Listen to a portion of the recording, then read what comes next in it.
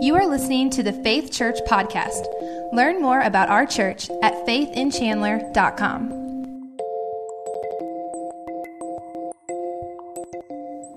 How many of you love Chick-fil-A?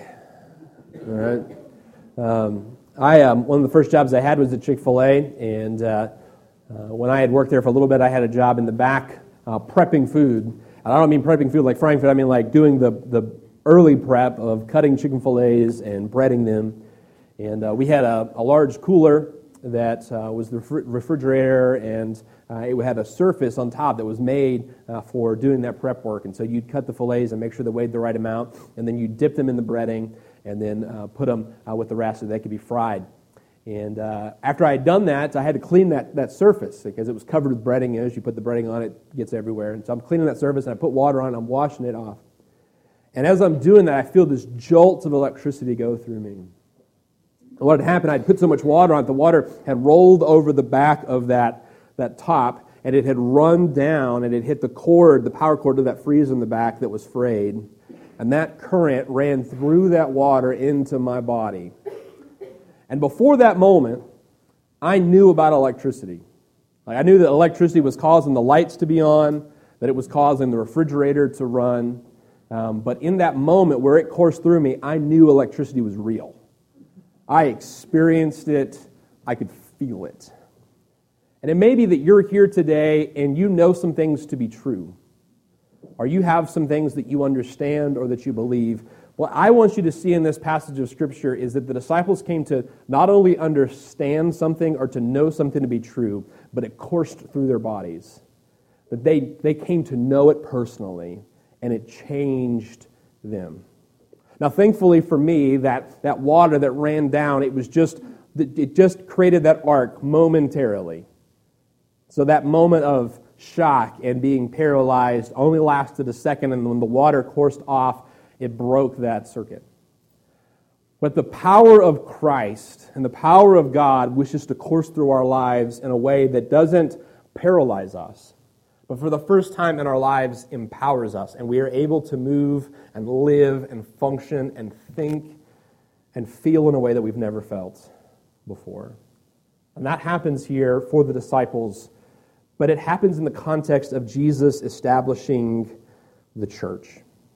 And all of Luke 9 is just fantastic, and I wish that I could read all of it to you today, but it's not practical for us to read all 60 verses of this chapter in our time together. So I encourage you that when you get home, you get out a Bible and you read all of Luke 9 for yourself and see all of these things that Luke is putting together in these paragraphs that teach us about the power of God and the transformation of His grace and the structure of the church.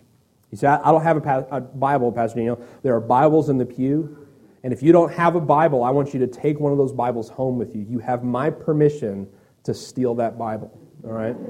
So take that home and read that later. Here in Luke 9, we have the beginning of the disciples kind of taking ownership of the ministry that Jesus would give them. And that's what we see at the very beginning of the chapter in verse 1. So let's read those verses together. Then He called His 12 disciples together and gave them power and authority over all devils and to cure diseases. And He sent them to preach the kingdom of God and to heal the sick. And He said unto them, Take nothing for your journey, neither staves, nor scrip, neither bread, neither money, neither have 2 coats apiece. And whatsoever house you enter, there abide, and thence depart. And whosoever will not receive you, when you go out of a city, shake off the very dust from your feet for a testimony against them. And they departed and went through the towns, preaching the gospel and healing everywhere. These 12 disciples, they go into the towns and the villages, some of which Jesus would come to later, so they were preparing the way for Jesus to get there. Some of them Jesus would not get to, and so they were carrying the message beyond the journey that Jesus could take. While Jesus was with us, you see, He was God in the flesh, and because He took on flesh, He submitted Himself to the limitations that you and I have. He experienced weariness, He got hungry, He was thirsty. And just as He experienced being exhausted and having thirst and hunger, He also was limited by being in one place at a time. And so when He sends the 12 disciples out in 6 pairs, 6 groups of 2, He's able to multiply the impact and places where people can come to know the message. And here's what you need to know, all right? This was Jesus' heartbeat, was to establish the church in this group of people so that when he left, it could continue to carry the message beyond, to the regions beyond, and to the nations beyond, in the ages to come. Sometimes people will reach out to me and they'll say, "Hey, Pastor, I just really need to talk to somebody. I really need help. I need help." And so I'll meet with them. I'll talk with them on a Tuesday morning or a Thursday evening. And we'll talk, and I'll help them walk through whatever catastrophe they're currently facing. And I'll say, "Hey, listen, I would really love it for you to come to church on Sunday. I think that would really help you through this." And sometimes they'll say something like, church is really not my thing. And they don't know it, but when they do that, they disrespect me. Because I have given my heart to the church and to serve the church here in this community. And for them to say "Hey, Pastor Daniel, I like you and I want your counsel and your wisdom, but I'm not really a fan of the church," would be the same thing as saying to me "Hey, Pastor Daniel, I think you're cool, but I don't like your wife. You say that, we're going to have problems because she's got my heart. I love her." And the same is true for Jesus. Jesus loved the church, and he worked his entire time here among us to establish the church. And so for people to say, "I love Jesus, but I'm just not really a fan of organized religion," or "I love Jesus, but I just don't really have any time or use for the church," you don't understand what you're saying. Because you can't appreciate who Jesus is, you can't appreciate what he's about without appreciating the church, because he gave his heart to it. Luke is giving us the biography of Jesus' life in his Gospel, Luke. And then in Acts, the same writer, Luke, continues to write about the acts of the church. And he does this seamlessly because Jesus was giving his heart for the church, and then the church was giving its heart for Jesus. And for Luke to cover the life of Jesus without talking about the church would be like doing a documentary on Michael Jordan and never mentioning basketball. Or writing a biography of George Washington and never mentioning the Revolutionary War. It was central to who Jesus was. Church was his heartbeat. It was his passion. So you can't really know Jesus without appreciating the church. I think people who feel that way, who feel "Yeah, Pastor, I want some help from you, but the church isn't really my thing." I think that there's two things they don't understand. I don't think they understand who I really am, what I'm about. And two, I don't think they really understand what the church is about. You see, the church is not about having a big group of people here. And when I invite someone to church, I'm not inviting them to add their name to a list or to a roll. That's not what I want. That's not what we're trying to do. Okay? We are building the church our friends and neighbors will join and that our children will lead, because as that church is built, Jesus was establishing his church with his disciples and the group that was larger beyond that. As we build that, we're not just adding names to the list. When we add somebody else to the church, we add someone else who can make a difference in this community and in this town and in the lives of the people around us. You say, "Hey, Pastor Daniel, listen, I got a deal for you. You can have a church of 1,000 people tomorrow. But all they're going to do is come and hear you preach." Hard pass. Because that's not what this is. This is not just a crowd of people to hear me preach or to hear Derek sing. This is a group of people to transform this community, to make a difference. And Jesus didn't gather these 12 disciples to be his cronies and his buddies, to just listen to him talk. He gathered to train them up so that he could send them out like he just did in this passage. And so when Jesus sends the 12 disciples out, and then later in chapter 10, which we'll look at in 2 weeks, he sends 70 out. When he sends them out, the purpose of the church is seen, that the purpose of the church then and now is helping people. That's the purpose. And the purpose of growing the church is helping more people. So instead of a church of 1,000 people who just sit and come and listen to me talk, I'd rather have a church of 100 people who take the message out into this community. That's what we're building here. We're not building a gathering of listeners. We're building an organism, an organization, an army of people to go out and make a difference in the lives of the broken people all around us. And I guarantee you that a church of 100 people that are passionate about the community will make a far bigger impact than a group of 1,000 that just come in here and hear me talk and walk out the doors. In this passage, we'll see that Jesus was surrounded by thousands of people, but he constantly pushed them away so that he could focus on these 12 because he knew this 12 was going to make the difference in the world. So skip down to verse 16. By this point, 9 verses after we left off reading, the disciples have returned to tell Jesus about all the things that happened as they went to these towns and villages. He says, let's come out to the desert so we can talk about all this incredible stuff that happened without anybody being around us. Thousands of people heard where Jesus was at, Jesus doing these incredible things, so they come out to the desert to see him and to hear him. And he says, we got to send these people away. This is the desert place, but we need to give them something to eat first. And the disciples are like, we don't have enough food for us. How are we going to feed all of these people? So Jesus says, have them sit down and bring the couple of loaves of bread and the couple of fishes that we have. Verse 16 says, then he took the 5 loaves and the 2 fishes, and looking up to heaven, he blessed them and brake and gave to the disciples to set before the multitude. And they did eat and were all filled, and there was taken up of the fragments that remained to them 12 baskets. Jesus does this incredible miracle where with just a handful of food that he could hold in his 2 hands, he looks up to heaven and asks God to bless it, and then he gives it to the 12 disciples, and they're able to feed the thousands. And what Jesus does in this moment is he shows them, listen, I am going to use you to feed the masses the truth of my word and the power of my spirit. And when you're done, you're going to end up with more than you had in the beginning. Because there was a basket for each one of them. They started with a handful of food, and they all ended up individually, 12 of them, with a basket of more than Jesus started with. Look down at verses 18 to 20. And it came to pass that as he was alone praying, his disciples were with him, and he asked them, saying, whom say the people that I am? And they answering said, John the Baptist, but some say Elijah, and others say that you're one of the old prophets risen again. And he said unto them, but whom say ye that I am? And Peter answering said, the Christ of God. Now, if you've been around here for a little while, you recognize this back and forth because it's one I refer to regularly. And typically I refer to it in the passage where Matthew is giving us his perspective of what happens in this moment. Jesus asked the disciples, who do people say that I am? They said, well, some people say this, some people say this. And Jesus asked the question that every person has to answer one day. Who do you say that I am? And every one of us is going to answer that question one day. And Peter says, well, you're the Son of God. You're the Messiah. You're the promised one.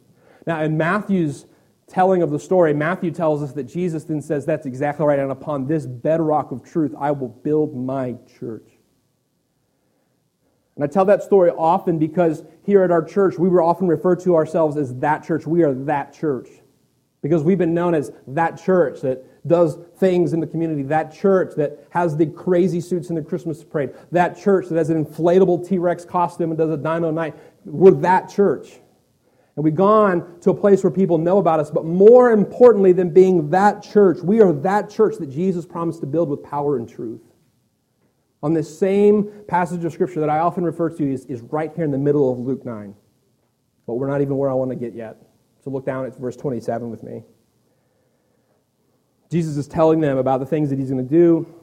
And he says in verse 27, but I tell you of a truth, there are some be standing here which shall not taste death till they see the kingdom of God. The very next verse, 28, says, and it came to pass about 8 days later after these sayings, he took Peter, James, and John, and went up into a mountain to pray. It is not normal for Luke to give us time frames. He will often say some days later or some time later, but here he says 8 days later because he's connecting this to what Jesus said. There's some people standing here that they're not going to die before they see the kingdom of God. And 8 days later, Jesus takes Peter, James, and John up into a mountain, and they see this incredible event. They go up to pray, and verse 29 says, and as he prayed, the fashion of his countenance was altered, and his raiment was white and glistening. And behold, there talked with him 2 men, which were Moses and Elijah, or Elias, who appeared in glory, and spake of his decease, which he should accomplish at Jerusalem. But Peter and they that were with him, This is like vintage Peter. This is what Peter does, all right? Peter and those that were with him were heavy with sleep. And when they were awake, they saw his glory and the two men that stood with him. And it came to pass as they departed from him, Peter said unto Jesus, Master, it is good for us to be here. Let us make 3 tabernacles, one for thee, and one for Moses, and one for Elias, not knowing what he said.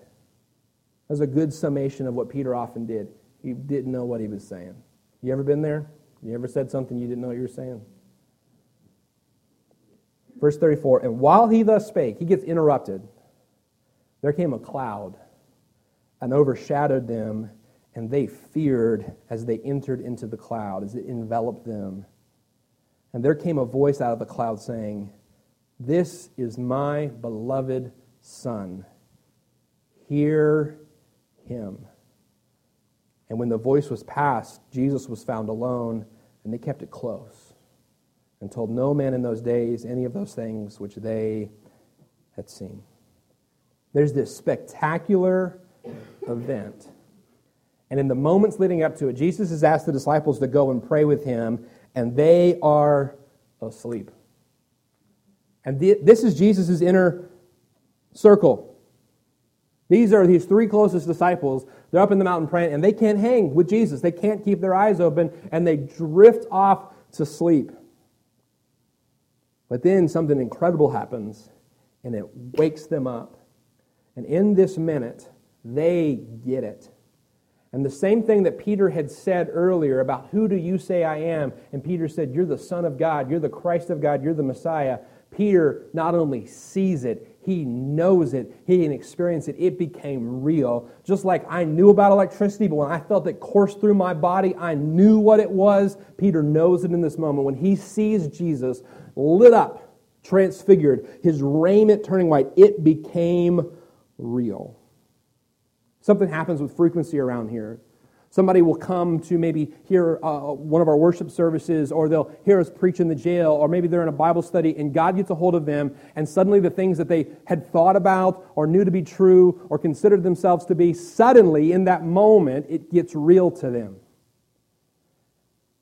And they become a believer. And they thought they were one, but now they're a believer because it is real and they understand it and they know that God has made all this difference in their life. And they go and they tell their family, I'm going to get baptized at my church. And their family says this, what do you mean you're going to get baptized? You got baptized when you were a kid. What do you mean you get baptized? We baptized you when you were a baby. They say, well, I've become a Christian. They say, what do you mean you became a Christian? You've always been a Christian. They say, well, I don't know, but something is different about me now. And people who have considered themselves to be a Christian their whole life, people that their family said, we're believers or we're Christians their whole life, suddenly they wake up to the fact, they have this moment like Peter, James, and John have, where they wake up to the fact like, man, this is real.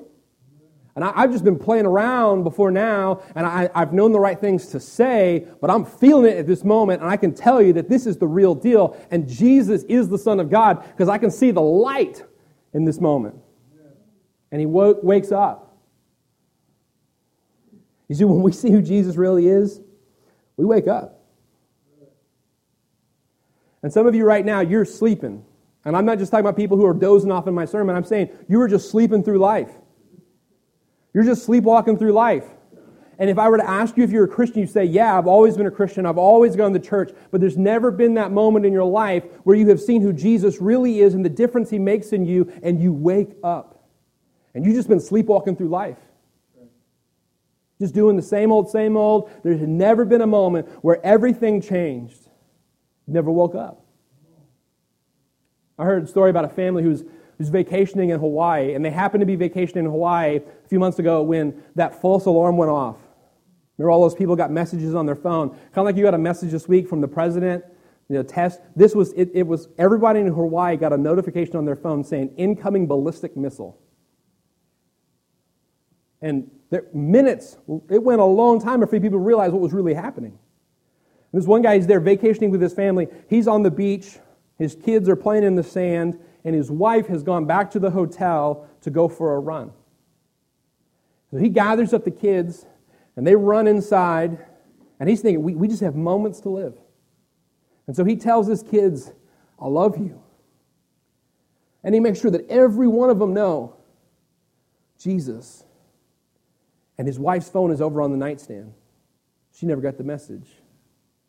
And that whole time that he's there hugging his children, thinking these are the last moments, his wife is downstairs in the hotel gym running on a treadmill. Why? Because she never got the message. And she's just doing what she's been doing. In that moment where he thought the world was about to end, what really mattered became very clear to him. But for her, because she hadn't gotten that message, she didn't have that sudden clarity. It seemed totally normal to keep running in place on a treadmill. And hear me, all right? That's where some of you live right now. You haven't gotten the word that this is real. And there's coming an end one day. And I don't know when, I don't know how much longer we got, but it's going to end one day. And you're just running in place. And you need to wake up. Peter wakes up, and he just can't believe what he's seeing. Even though he has known the truth, it becomes real to him in this moment. The disciples wake up, and they never will be the same. And when we plug into the Almighty, we get clarity about what really matters. Can I be honest with you? Some of you are facing some really tough stuff, and you're anxious about it, and you're scared about it, and I get it. And then some of you are anxious and scared about stuff that isn't a big deal. It's not. And a week from now or a year from now, you're going to realize, this is not a big deal. That wasn't a big deal. When we see Jesus for who he really is, we get clarity about what really matters.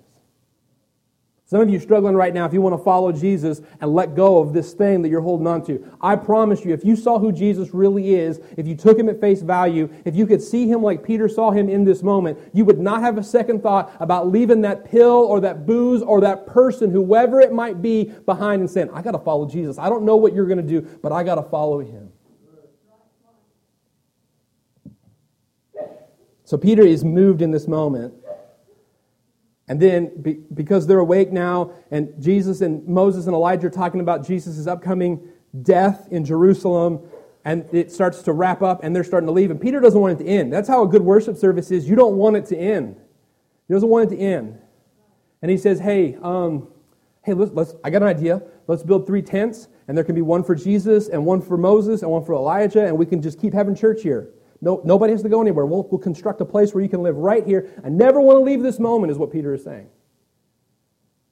And while Peter's heart was in the right place, his theology was wrong.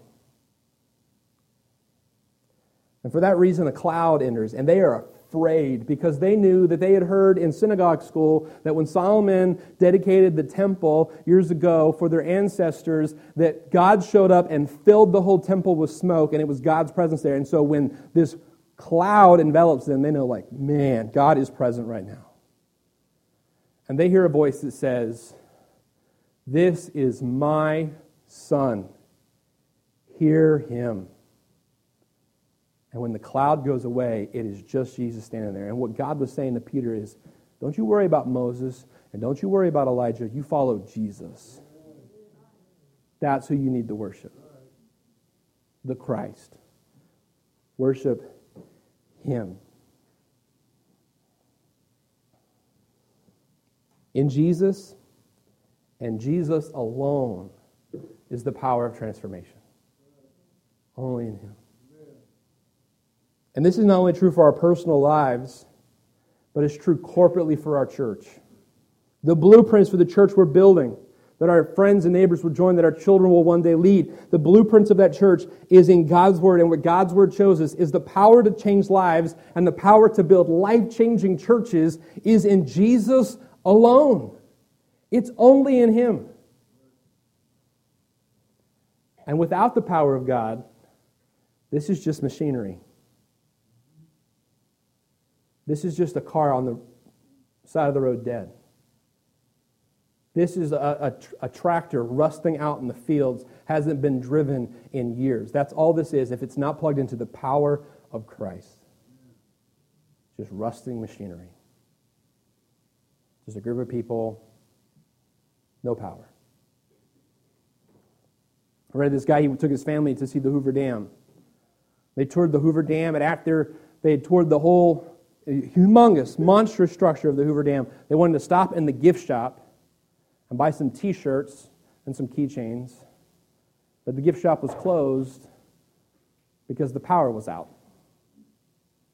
And what's hilarious about that is that the Hoover Dam is one of the biggest electricity generating constructions on the face of the earth.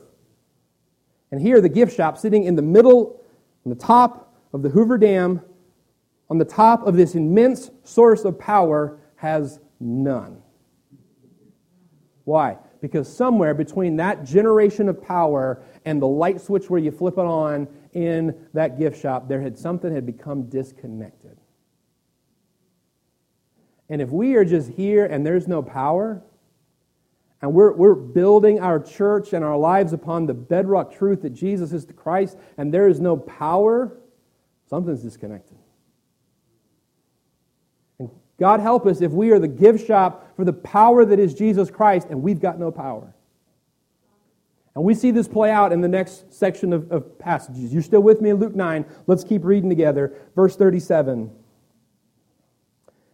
And it came to pass on the next day, when they were come down from the hill, much people met him. And behold, a man of the company cried out, saying, Master, I beseech thee, look upon my son, for he is my only child. And lo, a spirit taketh him, and he suddenly crieth out, and it teareth him, and he foameth again, and brushes him hardly, and departeth from him. Bruising him hardly, departeth from him. And I besought thy disciples to cast them out, and they could not. Jesus is up on the mountain with Peter, James, and John, and while he's up there, this man brings his son, who is sick and possessed by a demon, to the disciples, and they can't help him. And so when Jesus comes down the mountain, this guy's like, Jesus, your disciples, they don't have the power. I need you to help me. And Jesus answering and said, O faithless and perverse generation, how long shall I be with you and suffer you? Bring me your son. And as he was yet coming, the devil threw him down and tear him, and Jesus rebuked the unclean spirit and healed the child and delivered him again to his father. So Jesus heals the child, casts the demon out of him, and everyone is amazed. Because suddenly this child that no one could help and no one could save, Jesus shows up and it makes all the difference. Why? The power was back on. The power was back. When we have Christ in our presence and in our midst, the power is on. And this church, this organization, it cannot run on our power. It must run on Christ. I heard Tim Keller use this illustration, and it's so good I got to borrow it. How many of you love the movie Back to the Future? All right? It's a classic movie. If you haven't seen it, here's what you need to understand. Michael J. Fox goes back in time. And when he goes back in time, he uses up the energy source that powers this time machine. He's back in time. He can't get back to the future where he lives, where he's from, because he doesn't have power. So he goes and he finds a scientist who's one day going to create this thing. He says, what do I do? He says, we got to get plugged into some serious power. We don't have any kind of that kind of power in this day and age. Well, Michael J. Fox happened to know exactly the moment that lightning was going to strike the clock tower in the center of town. And so they set it up so that this time machine is passing just at the right moment. So when that lightning strikes the clock tower, the power transforms to the time machine and he's able to go back to the future. Without the power, it was just a hunk of metal.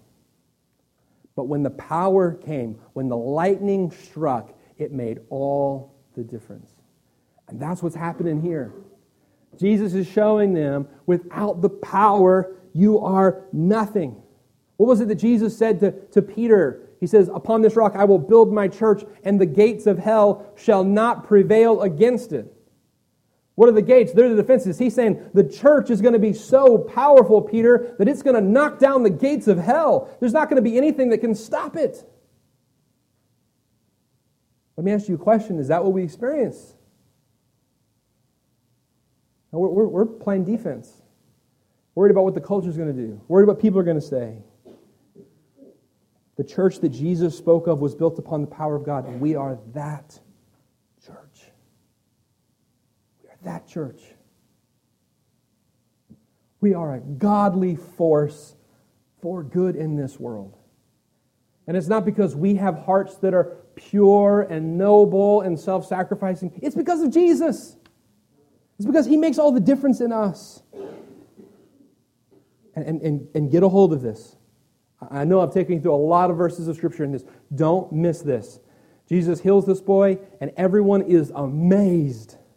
Look at verse 43. They were all amazed at the mighty power of God. So what's happened? Jesus just healed this child, and everybody's like, whoa! And in that moment, but while they wondered, everyone, at all the things which Jesus said, He said unto His disciples, let these sayings sink down in your ears, for the Son of Man shall be delivered into the hands of men. Picture this. Jesus heals this child. The crowd goes wild, like someone's just hit the game-winning shot in a tournament game. Everybody's like, wow, this is incredible. He just healed this. And Jesus turns His back on everybody that's celebrating. He says, listen to me, guys. Listen. I'm going to be delivered into the hands of men. You rewind. Jesus is on the mountain. He's being transfigured. He's talking with Moses and Elijah. And what are they talking about? They're talking about the fact that he's going to be deceased. He's going to die in Jerusalem. In this moment of celebration, and this moment of Jesus' incredible power and the Mount of Transfiguration and the casting out of the demon of this child, Jesus is constantly saying, listen, that's nothing. I'm going to die on a cross. And we get super excited about, man, Jesus has the power to heal people, and Jesus can do all these incredible things. You know what Jesus was constantly focusing on? The cross. The cross. The cross. And all the people and all the disciples are excited about all this lightning and fire and smoke. And Jesus is saying, the cross, the cross, the cross. Where's our power? It is not in the smoke, and it's not in the lightning, and it's not in the gifts, and it's not in the healing. It's in the cross. It's in the cross. Because it is in the cross that Jesus took the power of heaven and reached across the gap of our sin and our broken humanity, and He connected the power of heaven with our sin-clogged hearts and brought us back to life. You know what happened on the cross? Jesus used a spiritual defibrillator. He said, clear. And He jolted us back to life. He took the lightning power of heaven and connected it with our broken and sin-filled hearts. That's the power.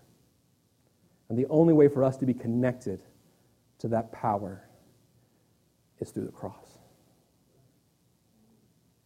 That's the power of the church. Through Christ, on the cross, connecting us back to the Father. You see, we don't deserve to be on the Mount of Transfiguration. We don't deserve to be up on the mountain with Peter, James, and John. We don't deserve to get to see that. We haven't earned that. We don't deserve that. But in Christ, and in Him alone, we can be connected to the power of heaven. If you would bow your heads for a word of prayer right there at your seat. And I just want you to take a moment right now and to be honest with your own heart. Has there been a moment in your life, where you woke up and you realized who Jesus is? I'm not asking you if you consider yourself a Christian. I'm not asking you if you go to church. I'm not asking you if you know some stuff about the Bible. I'm asking you, has there been a moment where you realized Jesus is God's Son? And on the cross, He made it possible for me to have the power of God in my life. Because if that hasn't happened, it's got to happen.